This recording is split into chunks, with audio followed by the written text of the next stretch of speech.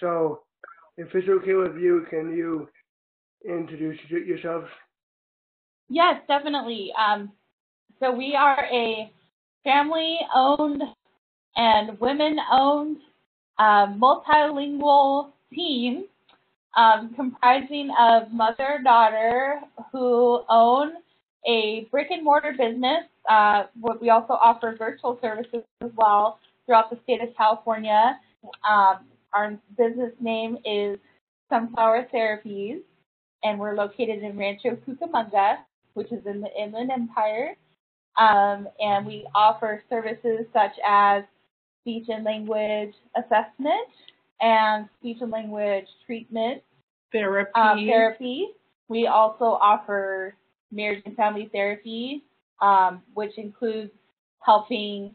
I specialize in teenagers, young adults, children, and the reason why so I'm Dr. Starr, and I'm joined by my business partner and mother, Dr. Langdon, and the reason why we wanted to start a business like this, actually, we're coming up on our 5-year anniversary of Sunflower Therapies. We were established in 2015, and the reason for that is, and we also see families in here. We see I see couples for couples therapy, and so we're able to offer these services because we were seeing a lot of families and children who might both have emotional issues as well as communication issues. When this is Dr. Henriette Langdon, and oftentimes when you may not be able to communicate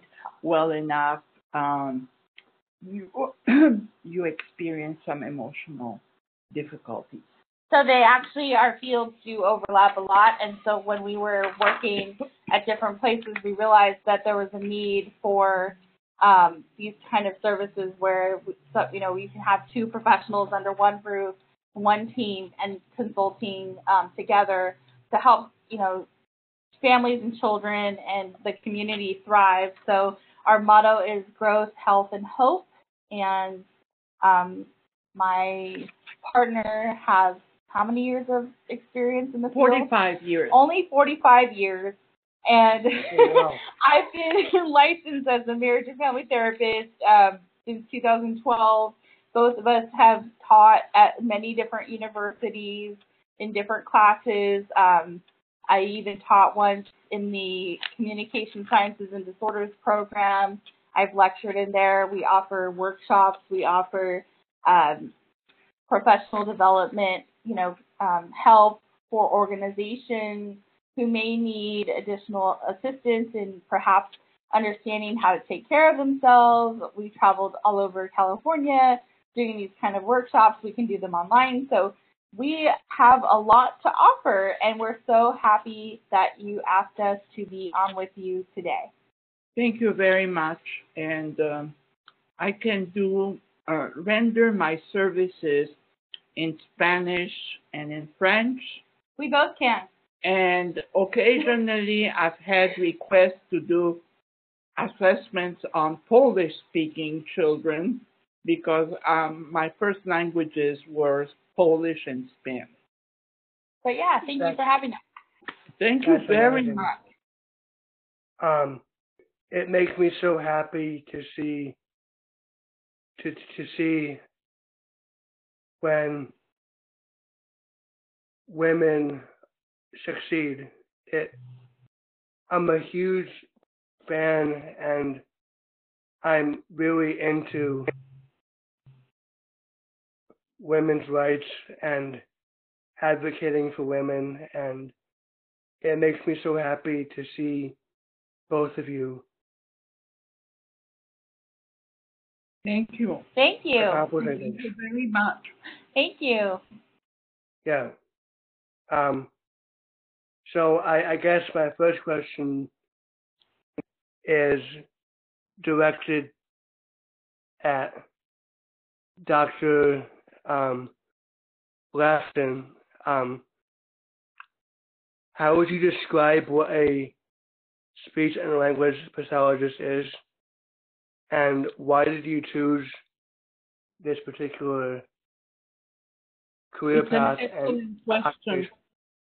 The name sounds a little bit overwhelming because of the word pathology.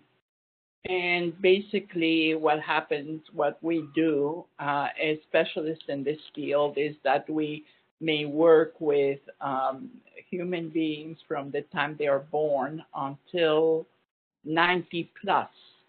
And we look into communication. And within communication, you have the aspect of comprehending language and also expressing yourself. So the reason I got into this field is because I've always loved languages.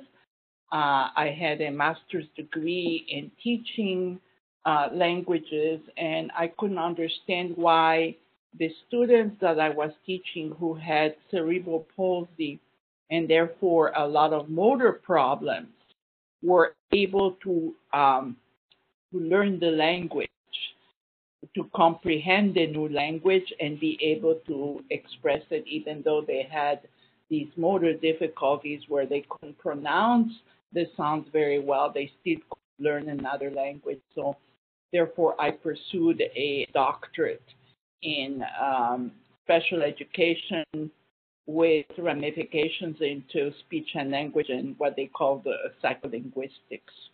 So your question is very good. Many people don't know what we do, even though we have an association in Washington, D.C. called the American Speech Language Hearing Association that has 200,000 members.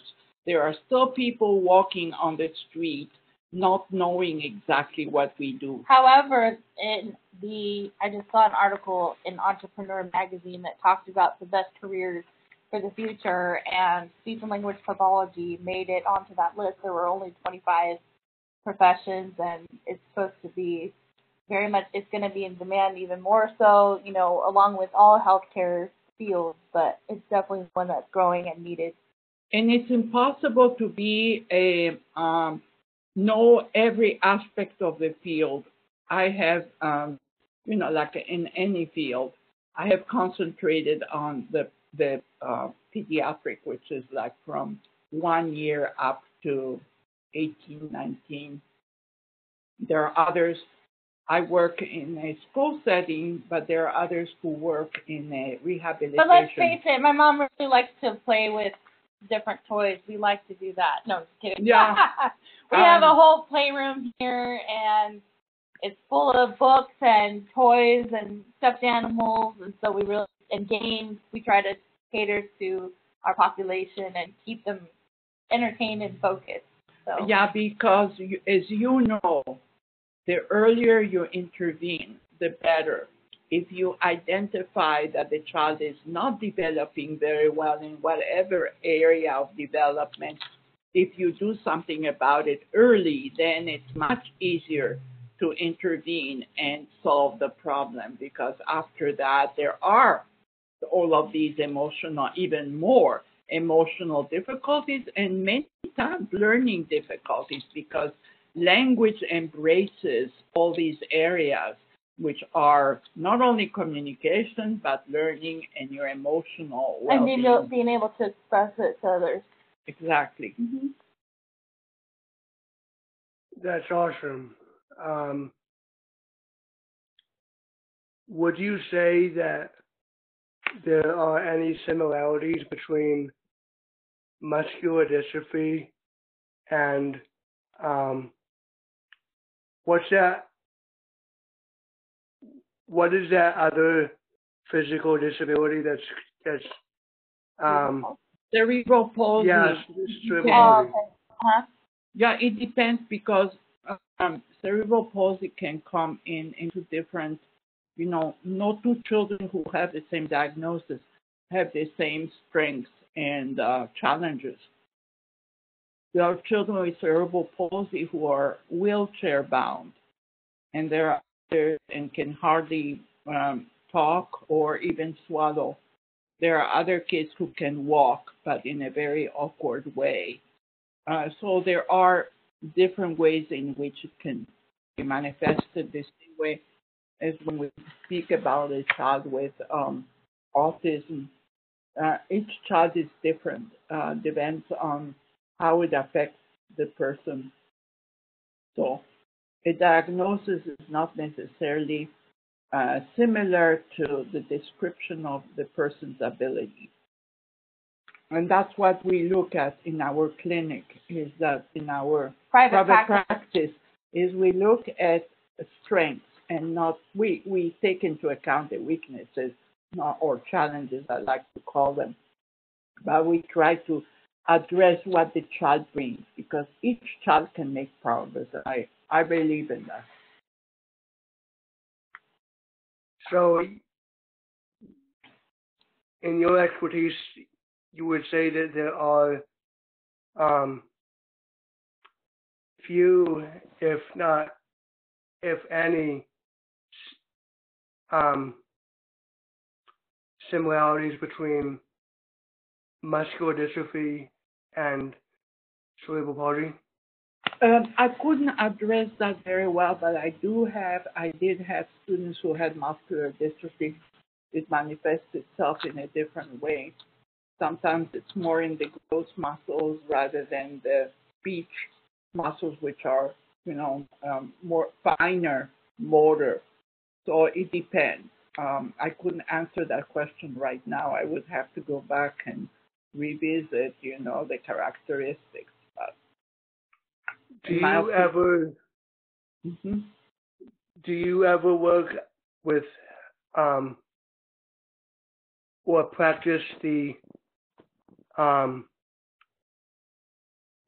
practice called ABA? I don't, but Dr. Starr has worked a lot on behavior. I'm not an ABA person, though, but I will say that I do, I teach within the ABA program at several different cohorts and classes within that program, specifically focusing on how to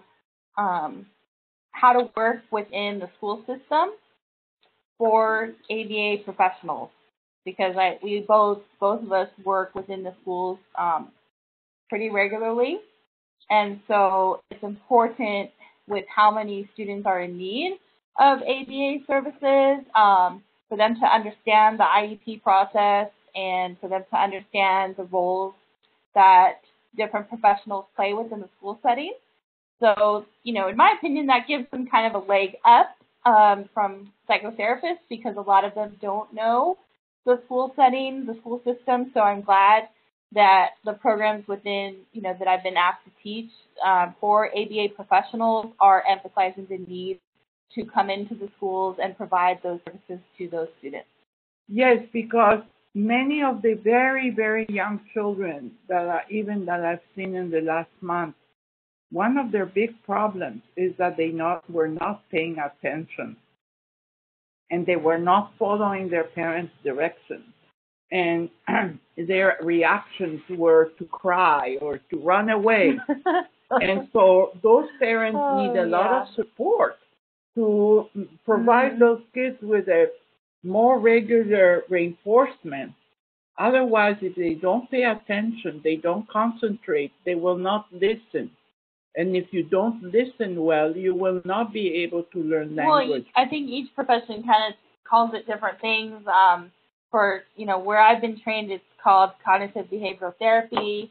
And actually, that's something that we were discussing, my business partner, Mom, and I, because it is helpful, we feel, for everybody to have those same principles of how to create structure for parents, how to create reward systems, how to give, consequences can be good and bad. So it's not just because you get a consequence doesn't mean it's negative. It certainly can be positive. So we feel that it's important for all professionals underneath the umbrella who work with children, whether it's ABA therapists, marriage and family therapists, LCSWs, psychologists, educational psychologists, speech and language therapists, occupational therapists, physical therapists to understand at the very least some of these principles that, you know, in our profession we call them cognitive behavioral therapy, where we're helping to give students those guidelines so that they can know what's expected of them, and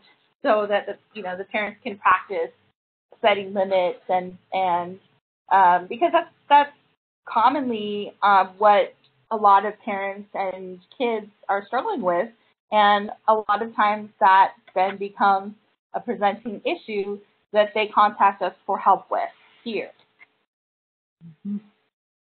What are your thoughts on working with and trying to improve eye contact?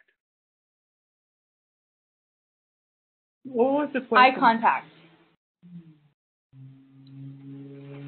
Eye contact is very important, but to begin with, you have to have reciprocity. There are kids where you have to start by giving them something and kind of expecting them to give it back to you. Reciprocity is very important in order for communication to take place. And eye contact will be as well. So it depends on the child, but I would start by, rather than saying, looking at me, just having the child return something to you, and then slowly being able to face you. Okay, and then also, if I could put in my 2 cents, also that's a good idea. And also, I believe that quite largely a lack of eye contact can also be related to one's perception of themselves and their self-esteem. And a lot of times, if they're not sure, or they're feeling shy, or they feel anxious about something, or they've never been asked to do something before, and it's their first time, a lot of times when we feel uncomfortable, we don't. It's too much. It's a lot of pressure to look someone in the eye. And so working with them on building trust with them, and also modeling with them what's expected, because obviously we want to differentiate between staring someone in the face and maintaining appropriate eye contact, and also taking in those cultural factors, because in people's cultures, a lot of times that may not be appropriate, especially when they're talking to adults, to look them in the eye. They've been trained to look at the floor, et cetera. So we could inadvertently miscommunicate, misunderstand their communication. But I think it also has to do with establishing a good trust with the person, modeling what is expected of them, praising them when they do the right thing, when they are able to maintain appropriate eye contact, and then helping them to have that trust so that they feel comfortable in what they're doing. So those are things that I would highlight. Yeah. Excellent.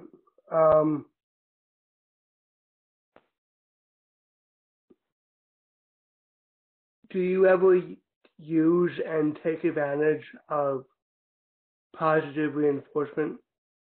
Yes. Quite often we do. For example, my mom and I have been teaming up a lot of times because, like she was just telling me today, right, there was a kid who was doing what she was talking about where, especially with this virtual stuff going on, he was unable to sustain attention for the computer. And so she worked with the mom and was just telling me and consulting me about what they ended up doing. Mm-hmm. And so what they ended up doing was, we go sometimes to the craft store and we'll buy these 99-cent things like, silly putty or bouncy balls or, dinosaur, like the boys especially, but, all kids love foam, spongy things, that he was attracted to dinosaurs specifically. That was his reinforcement that he really liked. So, we said, okay, if you follow these directives and you're able to sit down for the lesson and pay attention, then we'll go ahead and mail you these dinosaur sponges. And so apparently he was willing to work for these dinosaur sponges. They're really cool, right? For every, if you're a kid at heart or you're a kid, because they grow in water. So there's like these little pills, and they look like little pills, and then you put them in water, capsules, and you put them in water, they expand to dinosaurs, and kids are fascinated by it. So, and then, you told me that he was willing to, all of a sudden, Mom said he was willing to sit and pay attention like magic. So, oftentimes we are using little simplistic rewards like that can really go a long way. Yeah, and unfortunately, we have a tendency as human beings on focusing on what the kid did wrong or incorrectly, rather than focus very importantly on what the child did. And having been a parent, I know that myself. So I am trying to help the parents I work with to look at what the child did fine. Well, right, because then that can then tie in with the idea of their self-esteem being more intact and building that up, because we all want to feel like we did something right. You know, we don't want to be focused on what we didn't do, or, you know, sometimes that's fine in giving corrective action, but if constantly we're told what we're doing wrong, then that kind of reinforces that maybe we're not good enough, and those kind of, you know, thought processes start to happen where it's like, well, fine, then I don't like school then because I can never do anything right, you know, I'm always getting bad grades, or the teacher's always calling on me, or whatever it is. So a lot of times it's about pointing out what they are doing right. Yes. Absolutely. I would totally agree with you. What are the 3 things that you wish you knew now compared to when you first started out? In our practice or in our profession, or both? Both. Okay. I learned a lot of practical things, and that's great. You know, throughout my work experience, I felt that I didn't give myself a lot of credit for knowing that. For example, I really I try to help people. For example, they come to me and they have issues with knowing what they should do in their life. So they're unsure of what they should do. And, you know, whether that's career or the rest of their life, they don't have many aspirations, or they have too many aspirations and they're not quite sure. And so I've, you know, taken courses in, you know, I took a course in career counseling. I have experience with that. But more importantly, it's about helping people. You know, my dissertation was on helping people to know what their passion is, and like really helping them to tie that in with what they want to do. And so that's kind of stuff that I had to figure out on my own. So I try to really, when I teach people or when I help people through counseling or even as students, I try to emphasize the real world application of things, because I feel like you can pick up a book at any point, but you can't listen to someone's experience. You can't do something hands-on. You have to plan for that. And so I am glad that I was able to do those things, but I had to learn on my own. For example, how to have a practice. You know, I had to learn on my own how, through work experience, like how to facilitate, you know, what goes into school IEP meetings and, you know, all of those things that I do now. I basically learned as I went, and I've been at the schools now almost a decade. So I know what I'm doing, but I wish I would have gotten more experience rather than having to learn as I go. But that's how we learn. So I flip it around and try to make it into a positive. And yeah, I just try to give those real world experiences to my students, because I didn't get a lot of those. It was a lot of reading, and reading is great, but then like, what are you going to do with that, right? Like, how are you going to help people to transform that knowledge into something they can actually take and do? So that's what we are trying to do, like, together, is to fill gaps and voids where perhaps there may not be a lot of inquiry or investigation or knowledge right now. So I feel like as a depth psychologist, that's something they told us from the beginning, is that we're not only looking at what's there, but also what isn't there, and what isn't being said, and what isn't being taught. How about you?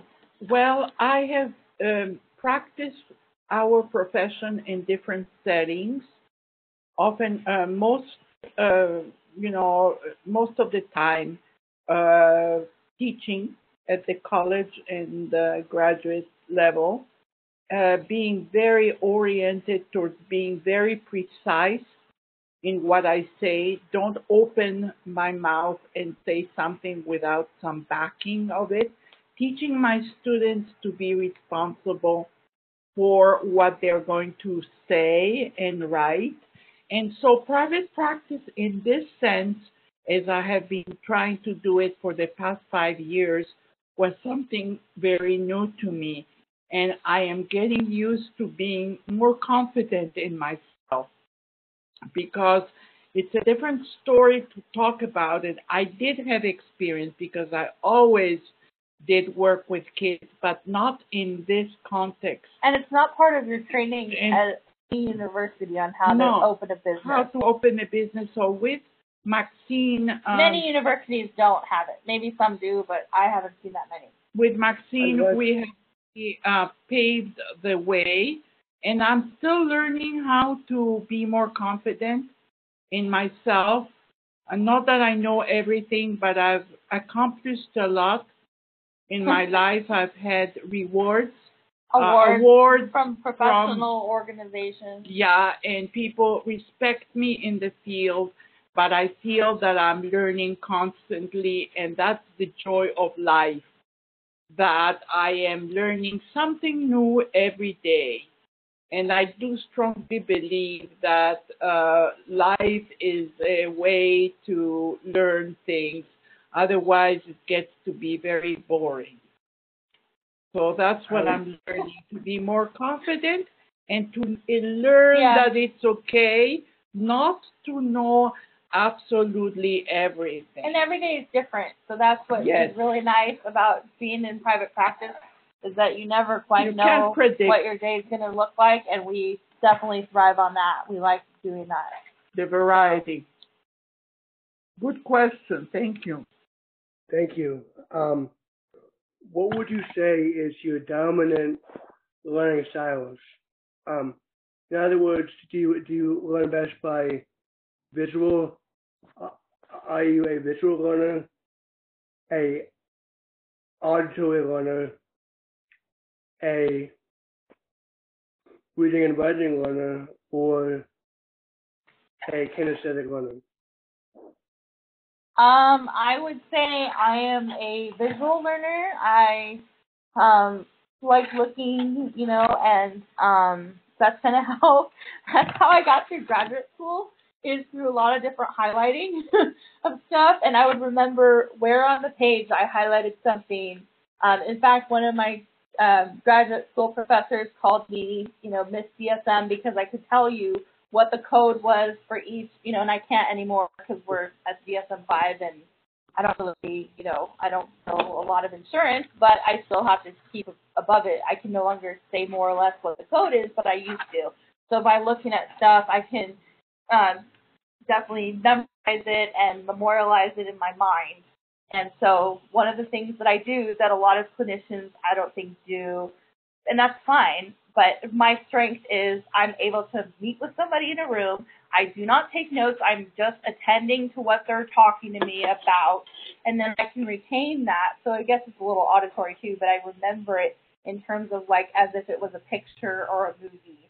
So I think visually and auditorily I can be there with somebody and retain that information, and still give my all to them in that moment. The style of learning depends very much on how you're being taught. I am already a lady who is, advanced in age, so I've gone. You're young at heart. You're a freaking kid. I am. My brain is very young. My body is older. But I've gone through many types of teaching. So I think the type of teaching that you go through will mold the way in which you learn. And I have investigated this idea of, are you a visual, are you auditory, are you kinesthetic? It all depends on what exactly you're working on. I would say that I am a holistic learner.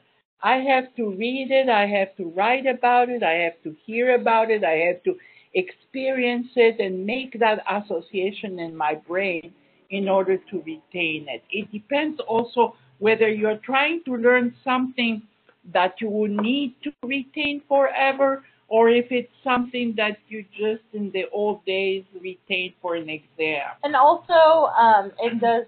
I do talk a lot about embodiment and where something sits in your body, and so having that understanding because a lot of people I think may not know or be aware of how intertwined the brain and the body are in terms of how the body might um, react to something, and then that inadvertently creates a memory or a recollection of an event because of how you perceive it in your body. So I help people to notice that, and I have a hard time with like not my face gives it away.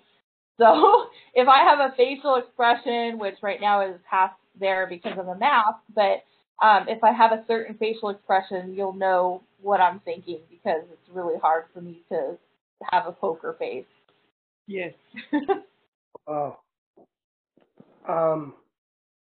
Do you ever use iPads as communication devices for your clients that are nonverbal, or do you even have any clients that are nonverbal? No, I don't. I'm not an expert in my field, which is called alternative communication. Is that what you're referring to, which acronyms is AAC, Augmentative Alternative Communication? Well, you use apps too. I do apps for like drill for, because you have to do a little bit of drill when you don't pronounce it sound very correctly. So yes, I do application for that. And for some kids who are having a very hard time communicating, I have used like cards of different sorts. Yeah, you play memory on there. Yes. And then, to even get them talking, sometimes we'll do like, you can do the solo player on Words with Friends, Scrabble, or any of the other art games on there, like drawing. And that can really give you a picture of what they're thinking and feeling and a different way to communicate rather than verbally. A lot of disability organizations are recently using iPads for communicating. Yes. They're using pictures on iPads where the clients can physically make contact with the pictures, and the iPad will speak for them. Exactly, yeah. And there are different types of, that's not my area of real specialty, but I actually tomorrow I'm working with a boy that has very, very limited expressive language, and people don't understand why. And I think he has not been given I believe that a child he like would benefit from that. Yeah, he should be seen by, not that I want him to be diagnosed with something, but it will help us to know, if there is something neurological because he is not speaking at all. So there is definitely something that is not connecting very well, and I don't believe that he has been giving, the right. I cannot say that because if I don't tape this, please. But if I suggest a developmental, he's only about 5 years old. If I suggest a thorough assessment from a specialist, the school district might be liable. Yeah, we can't recommend it, but if it were my child, I would have taken this child already. And the point is that iPads can definitely be a helpful communication device to encourage that kind of communication that may not be elicited through verbal. It depends also on the level of the child's, again, physical and intellectual ability. But these are all good tools Yes. to have at our disposal should we need to refer to another and specialist. That's again and then sign language. I know 3 other spoken languages, but no sign language, and sign language is another way to communicate. So well, we have written an article on, there's other parts to that in terms of a lot of times one may be going through or having a diagnosis of selective mutism, where in certain situations they feel so anxious that they will not talk.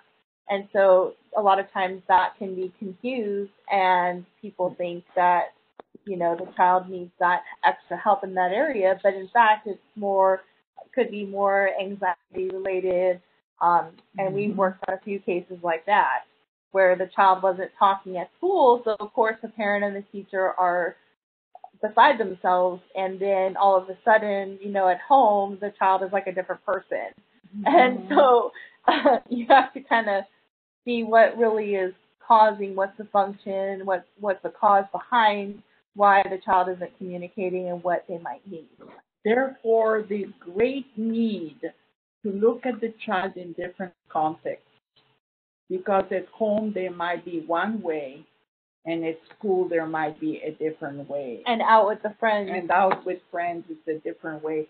So if you really want to be thorough, you need to look at different contexts. Just having a child come into my office doesn't tell me the entire story. That's why it takes me longer than other people. I need to have the parent input. I need to ask permission if I can go and see the child maybe in their school or while they play. Through Zoom or something. Or something different.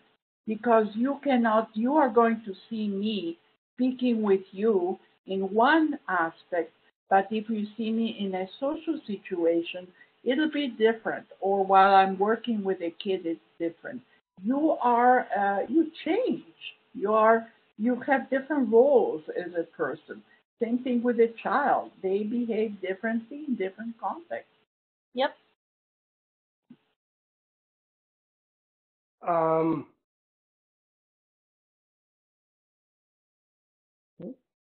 What kind of insurances do you take? If anyone. Oh, sure. So actually, we're considered an out-of-network provider for most insurance plans, depending on what subsidiary, because there's different ones for like Blue Cross, Blue Shield, Aetna, all those things. So sometimes we've been able to negotiate a single payer agreement, but we are considered an out-of-network provider for most insurance plans. We take flexible spending accounts, we take healthcare savings account, we take cash, card, check, and then we also offer a sliding scale depending on your unique situation, and it's a case-by-case basis, and we'll talk with you because our mission here is that we want to help people, and we know from both experience and hearing from other people how frustrating it can be to deal with the insurance, just because they might be telling you, oh yeah, we're only going to cover you after you meet your deductible, or we don't take that condition, or you aged out of the regional center, or, it's going to be 2 months before we can help you. And so for that reason, we created this business model, which is more of a boutique style practice. We are by appointment only. We are here. Typically, it depends on the week, but some Saturdays and Monday through Friday, again, depending on the particular week. So we're able to accommodate people both through virtual sessions right now and also in office, but we are, of course, taking those precautions, staggering people. So that's why we are by appointment only, and we're willing and able to help. We want to help. So that's Absolutely. why we are here, to kind of cover those gaps that might exist through people's frustrations with their own insurance, or they want to do something separately from their insurance and something that's just for them. So, and it's really very focused on what, not that other places don't do it, but we're really focusing on the specific needs of our clients. And that way, it's not like we have to travel outside of our office to get additional specialty or expertise. Of course, it's case by case basis, but most of the time people are more than happy to have us consult on cases together. And so we can address things like, oh, my child's out of control. I don't know what to do with Johnny. He's climbing up the walls. He doesn't listen. He doesn't talk that much, or whatever the case may be. So they're more than happy to have both of us together, so we can offer that as well for both of us to be either consulting about a case or together working side by side, depending on what, again, their unique needs are. Exactly. That's awesome. I guess my final question to you is, do you have any final words of advice and wisdom you want to share? You? Yeah, I feel like one person cannot do it all. It takes the parents, the family, the practitioner, colleagues to work with one individual, just like it takes a whole village to raise a child.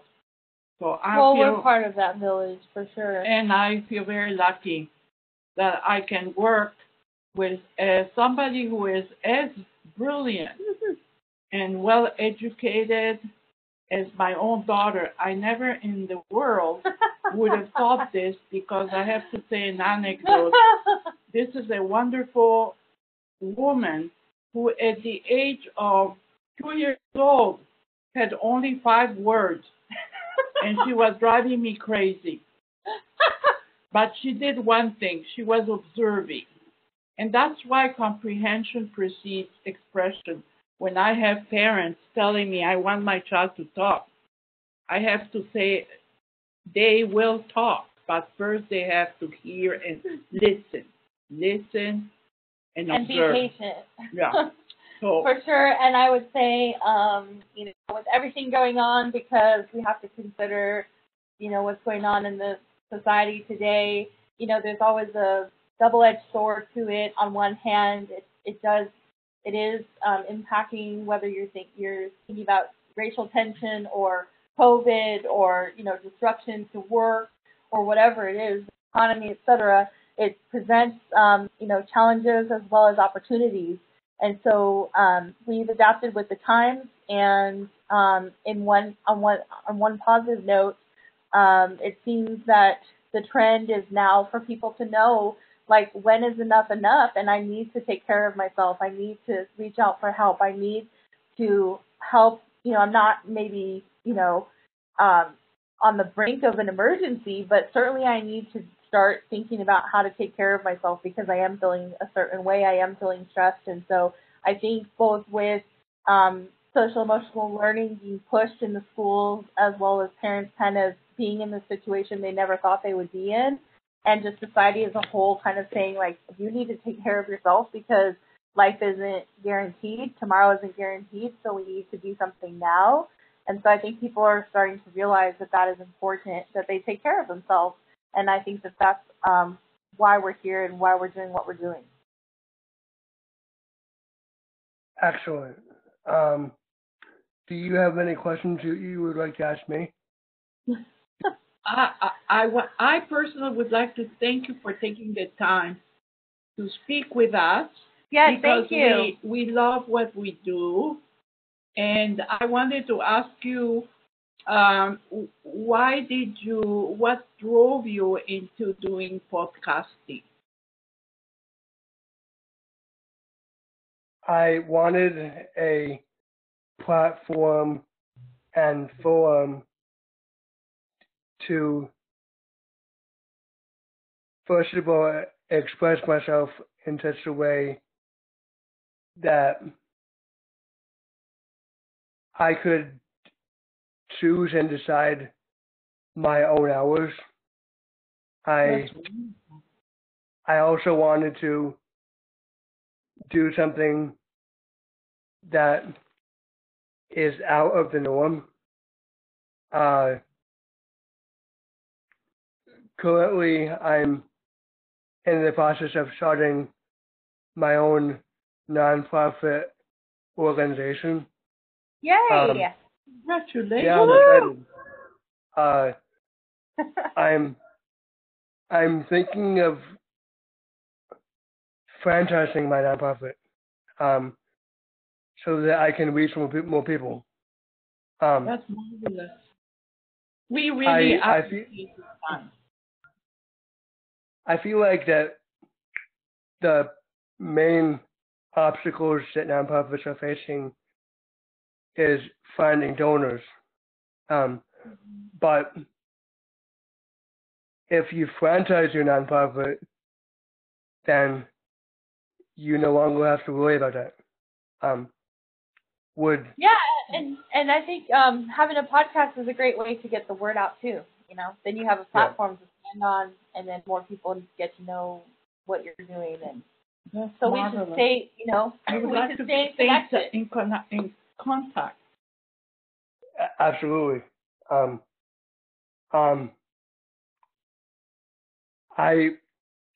hope we can stay in touch and in contact. Yeah, definitely. Thank you again for having us. Thank you so much. Likewise.